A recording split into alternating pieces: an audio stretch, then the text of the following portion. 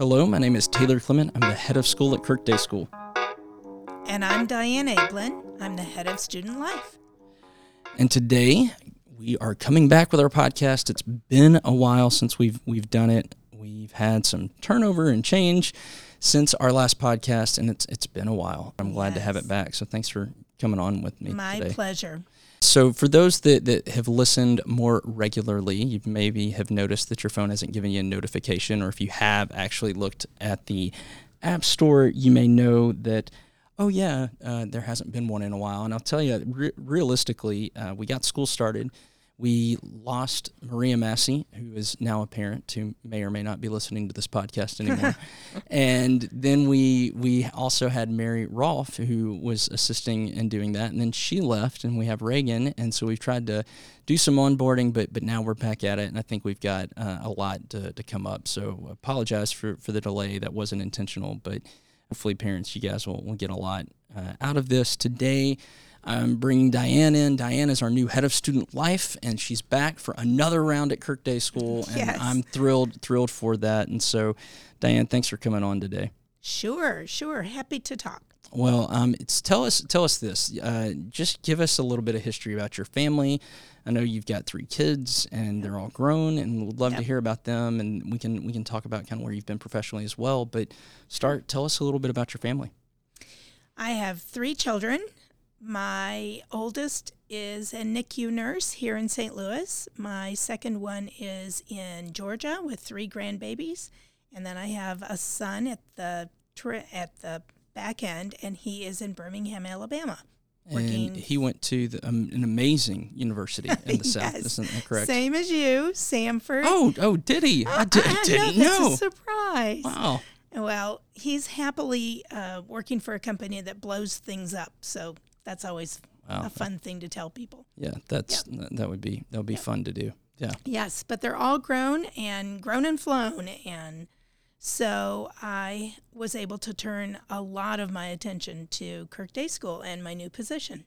Well, and when you and I met, I was a first-year head of school, and you were coming back to the school after having been here, and I know Sue hired you prior to her departure, which was a huge blessing for me because one of the things I've realized in hiring is how long and difficult that process can be. Yes. And she had hired you, and you and I met, and you were back, and it was my first year and kind of your first year. You were teaching 4th grade, and then I had you at a department. My sweet spot. That's right. Yes. And then you left. And where did you go after you left Kirk Day School? Well, I went to Georgia.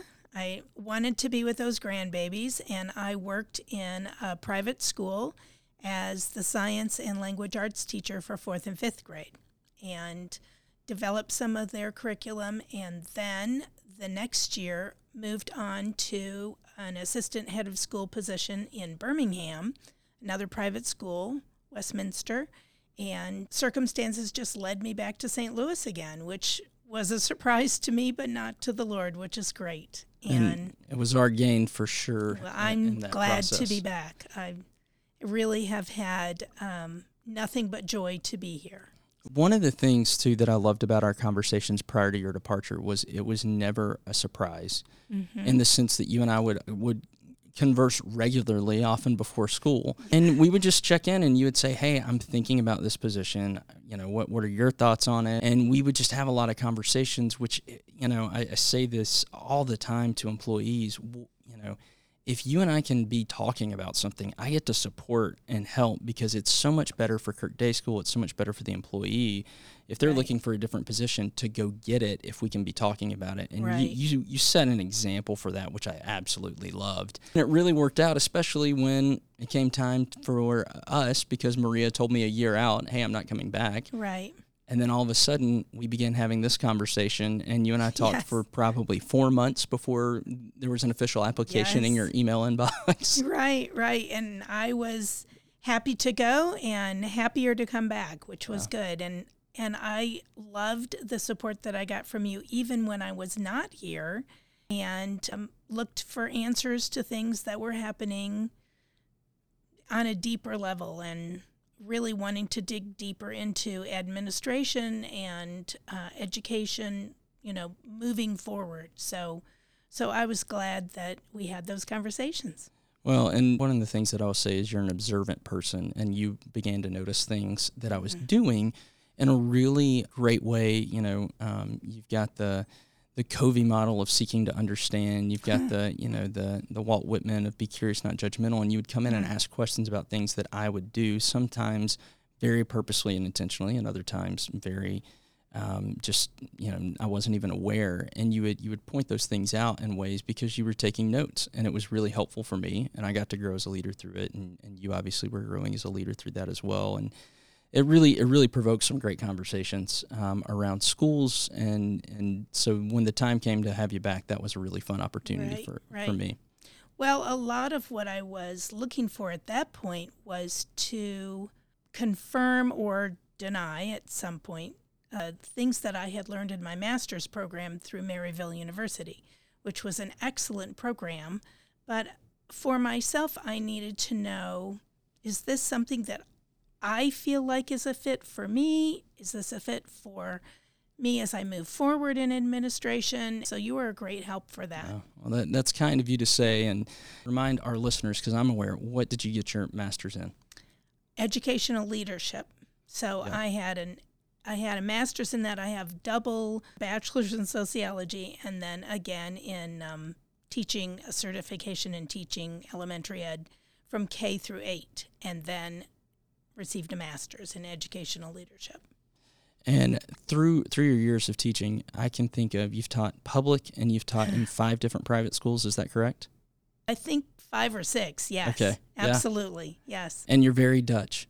Yes, very Dutch, And well, you ain't Dutch, you ain't much. Yeah, right. Talk about that for just a second, especially since the United States was just reminded of a Dutch prowess. Yay! And soccer. But talk about that and your Dutch history for just a moment. You grew up speaking Dutch. Grew up speaking Dutch. Both of my parents are from the Netherlands, came over on the boat, including all of my dad's side, who also came over on the boat.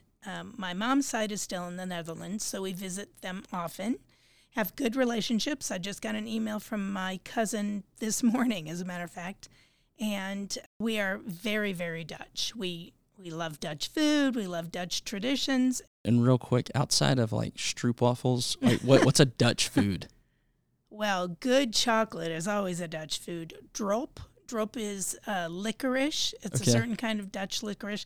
Most people don't like it. Yeah. Even some Dutch people don't like it. It's very, very licoricey. Diane, so your role is really interesting because the role, if I go through a quick evolution of the role, one of the things that I would say is it started 8 years ago when I got here. Sue, and I want to reference Sue Pitzer just because she was our founding head. Right. She was here for 22 years, and this is our 30th anniversary, so she was here for a little over 60% of the time at the school, which is really amazing. And she left a role for a part-time school counselor. It was Brittany Fine. Right. She was the first counselor, and she came in, and I think that role realized was a little different than what we expected. Brittany resigned when her husband and she moved to Germany. Right. Her husband is still in the Air Force. He's a captain. Yeah, Virginia now, right? Yeah, they're in Virginia. Yeah. And so love Brittany and love what she left us. She left us with just a great starting point, and she really tried to build that program. And we went to Maria, and Maria was not a school certified counselor, but she was a licensed professional counselor, which just to be clear, there's a difference in how those things manifest, educationally speaking. And Maria's role then really became more of kind of a dean of students or discipler of students, along with, unfortunately, COVID. And she kind of, and Maria took that role on. And so Maria did a really slow, perceptive job of seeing what do we need to change this role to do. We did some workshopping with that with the rest of the administrative team and really realized we needed a head of student life. I took that to the board approved it. And so I am giving that quick history to say, as you stepped in, you had both a life experience, multi-school experience. I also believe in a multi-market experience in a lot of ways. To understand what else is out there. We don't just do this a certain way in St. Louis. We need to look broader to us more nationally. We looked at all these things to form this role, and now you've got a role. So tell us a couple of things of A, what do you do? And then let's talk about B, how you do it. So what do you do? Well, the first thing that I do is work specifically with children and their parents. I don't work so much with teachers, although teachers can refer kids to me. Right. But specifically with the students and their parents as need be to disciple them. My goal is to always talk to their hearts, nurture their hearts, help them to come out of whatever situation they're in to be more positive, look towards Christ-like behavior, and grow in their knowledge of themselves and the situation. And a lot of that is done, frankly, through discipline and with always a thought to nurture them towards growth. So I'm always looking for something that will have them ponder their situation and compare it to where they can be, where they can grow, where Christ would take them. So we're going to talk about how you do that here in a minute, but because I think this is important to kind of park for a minute, take a break, take a breather, because what you just said is really deep, and I don't think I knew that initially with my early years as a dean of students. I was a dean of students at a high school. Then I was an assistant head of school and really in charge of discipline for a K-6 school in Nashville. Then I moved here, and I was kind of the disciplinarian for a few years. And there's an aspect of our handbook that has been in there for as long as I can remember, well before I got here, but it says that the goal of any discipline and conflict at Kirk Day School is to restore relationships and, if necessary, transform hearts. Right. And you talk about that for a second, because I do think we talk about discipline, but that root word of discipline comes out of discipleship. Right. And I will say this as a parent, as somebody that I will say, when things don't go well for you and that parent-child relationship, it does land on my desk. So I'm just, parents listening, like, let's be clear. I get it. Like, if there's an escalation, it lands on my desk. Diane and I have the same goal, and that is for the discipleship of the child. And as you always clearly articulate, as Hebrews 12 says, to produce a harvest of righteousness. Right. So just kind of talk for a minute about that aspect that you do this so well. And I love the way that you talk to kids, but talk to me for a minute about that. I always want to see what is happening in their hearts and in their minds. So my first question is typically, what is happening? I mean, that's an easy, open-ended question. 99% of the time, children will immediately tell me their perception or the truth of what is happening. Then we will walk through restoring relationships with other people. We use the 5 A's. We use the Peacemaker program. We look at what could be different, what should be different. We pray together. We talk through Scripture together, and that usually leads us to either restoring the relationship or a consequence. I like consequences to be a natural consequence. Something that is promoted by the behavior. So give an example of that, please. If you have chosen to write all over the walls, a natural consequence would be to wash the walls. And probably, and I will go ahead and interject, typically this would happen during recess or lunch. Typically they would lose Not that they would miss the eating of lunch, but lose the social ability of lunch because you've chosen to do something that is disrespectful to the property. Right. Disrespectful to property, and also disrespectful to the students who are walking by that. Also disrespectful to our facilities staff who then also would have to clean that. So there are lots of ripples that happen from behavior, and I want children to realize that their behavior has a ripple effect. And so after we've prayed about it and we've restored our relationship, then we move to restoring other relationships. That might be with a facilities director or students, teachers, and then there's a natural cause and effect to that. And that's not a punitive effect as much as it is an effect that causes them to think about what they're doing the next time, so that there's growth there. That, often when we are walking through those natural consequences, that is something that those children won't do again. They don't want a natural consequence, and they understand more fully what happens because of their behavior. And so most of the time, I don't have those repeat behaviors. So, again, I just want to clarify, I love movies. And when Yes, you do. And so when I was becoming a dean of students, they gave me the title, and I was like, oh, this is awesome. And I went home, and it hit me like a ton of bricks. I realized the person who I now was. Yes. I was Edward R. Rooney, dean of students in Ferris Bueller's Day Off. So if you know the movie, you know that Ferris is skipping school. He's taking the day off. But Edward Rooney is the dean of students, and he's very proud that he's the dean of students. And he goes across Chicago chasing Ferris to find him and to get him in trouble. And so here's Ed Rooney, and he's chasing a child down. You think about, let's go with another 80s John Hughes movie, The Breakfast Club, right? Yes. You've got the guy that comes in, and and the question is asked, does Barry Manilow know that you robbed his wardrobe? And he thinks he's kind of Mr. Cool. And then you go through other movies like Matilda, based off of the Roald Dahl book of having this really mean principal. You have just these pictures of people throughout life, and I would say in media, where as a child we perceive the authoritarian, the disciplinarian particularly, as a very evil, decrepit person who has nothing better in their lives than to hunt down and find children and to discipline them. And I say that... That's a shame. It's a shame because the thing that I think is so important to note is how much we at Kirk Day School, faculty and staff alike, even with the most frustrating child at times, love children and want to love them to Jesus. That is who we are in our theology. Right. And I want to be clear, because if anybody's taught me that, it's been you over the years. You had some tough kids. Some of my toughest kids were in your classes. Yes. And you handled them really well. But talk about your heart in that, because I think sometimes we miss that. And I've learned that differently, obviously, as a school administrator. But we just miss that because the media portrays the secularization of the role that you and I often have to fill, when what we have is so much deeper for these children.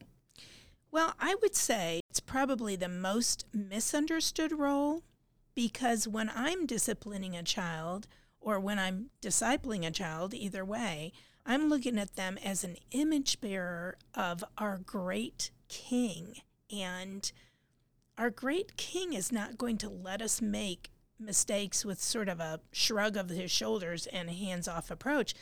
I love those children way too much for them to be image bearers who are heading down a bad path. I want them to have a good path. I want them to be happy with themselves, and I want others to be happy with them, but mostly I want them to learn and grow and enjoy the beauty of walking in the way that's already set for them, that's so delightful, instead of a way that's going to lead them into a path that's going to be unhappy and unpleasant. And so I look at them and think, you can be so much more. We all have something to grow. I have places in my own heart and life where I'm still growing. And so those are difficult spots, but that can be, again, a harvest of righteousness, a growth towards great delight and joy. And when I have a situation that's not going to be a good one or have a good outcome, I want something better for them. And so I'm looking at that child and thinking of ways that I can help them grow through this to be more Christ-like. So it's not easy. It's not a fun spot for everyone, but the thought is to take them to where they can see a better spot. I remember I wrestled in high school. I wrestled for a very competitive team. I had this coach named Al Miller, and he is a wonderful man, but man, was he a curmudgeon. And I remember going to my dad, and my dad had played college baseball. I said, why on earth do I get yelled at with this passion? Now, granted, this is, again, high school boys, young men type of deal. Right. My dad goes, he wouldn't do it if he didn't care. Yes. And he told me that as a freshman. I ended up going to Europe with Coach Miller. I ended up wrestling for him in season, out of season. Wow, that's great. And I learned so much about the man. Right. And I learned that his frustration was not, I don't like you. It was, I really love you. Yes. And to get you to a certain place. Now, that was a very secular way. I grew up in public school. But here you are talking about discipling a child. But what I hear is you're giving the energy, the effort, and the passion to something that we could easily look over. Well, when I think of it in parental terms, I think of the parent who loves their child so deeply that they want them to have the best. They want them to have the best experience, the best opportunity, the best growth. And so they're not going to overlook behavior that's inappropriate or outwardly wrong or even inwardly wrong. They're always going to address that for the child's sake, not for their own sake. I mean, most of these children will grow up and they'll never think of my name again, but they might think of the way that I've turned them towards the Lord and help them to grow in those things. Well, and it's interesting because a lot of the alumni of Kirk Day School that are walking with the Lord, yes, and that are contributing citizens in society say, yes, I know what the inside of your office looks like, Taylor, but there were lessons that were learned in a sweet way, in an age-appropriate way, that pointed them back to Jesus. And yes. I think at times it's, and I will say this, school administration can be inconvenient. And don't hear this as a sob story. And what I'm trying to do more than anything, just so you know, listeners, is just to point to Diane's heart for this, because our heart together and collectively is not to forgive and forget. The Bible doesn't tell us to forgive and forget. It just says forgive. Right. And what so often what we want is we don't want these children to forget so that they can learn and grow and be more like Jesus. Right. The older they get. And that's our goal, always our goal. As a matter of fact, I just met someone this fall who I taught when he was in second grade, and he said to me, I never told you this, but you were the first teacher who looked at me and didn't think of me as just a rascal.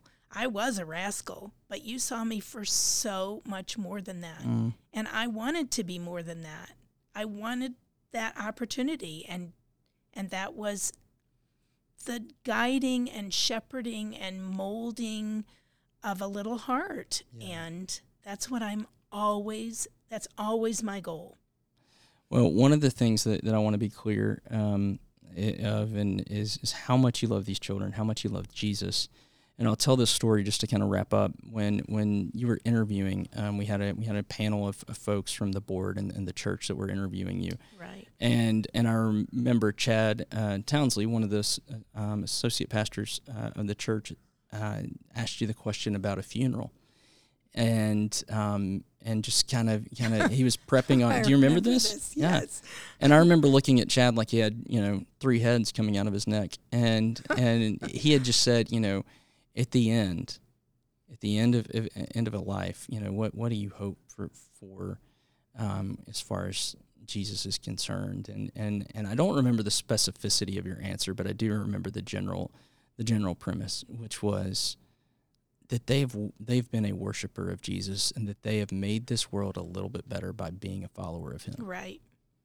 Which is exactly the nail on the head. That's what we want for this school. That's what we want for these students. That's what we want for our personal children, but then also what we want for the 320, what are we up to now? 7 children in this school, which is a huge blessing. And I love that. And I love that that's your heart, and that's your natural position towards them, because they are image bearers. Right.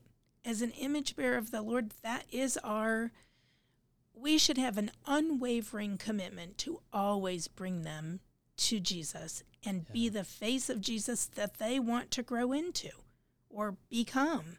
So I don't think that I could ever change that. That is always going to be the thing. When I'm looking at a child, I'm going to think, how can you grow? How can you mold and shape and become more like Christ? Well, it's scripture's clear on so many things, but I think one of the phrases, or at least the parables that Jesus uses, is cleaning the outside versus the inside of the cup, right? Right. And it's very easy in West County, St. Louis, to clean the outside of the cup. Yes. But I will say we're here to partner with parents for the nurture, education, and equipping of these children to also do that for the inside of the cup, because our goal is not to have just good days, but it's to have good childhoods. I would agree. Appreciate your partnership in that with me. So, parents, thank you so much for listening. We will continue to do this podcast again. We're glad to be back. Diane, thanks again for joining me. You're so welcome. Thanks for having me.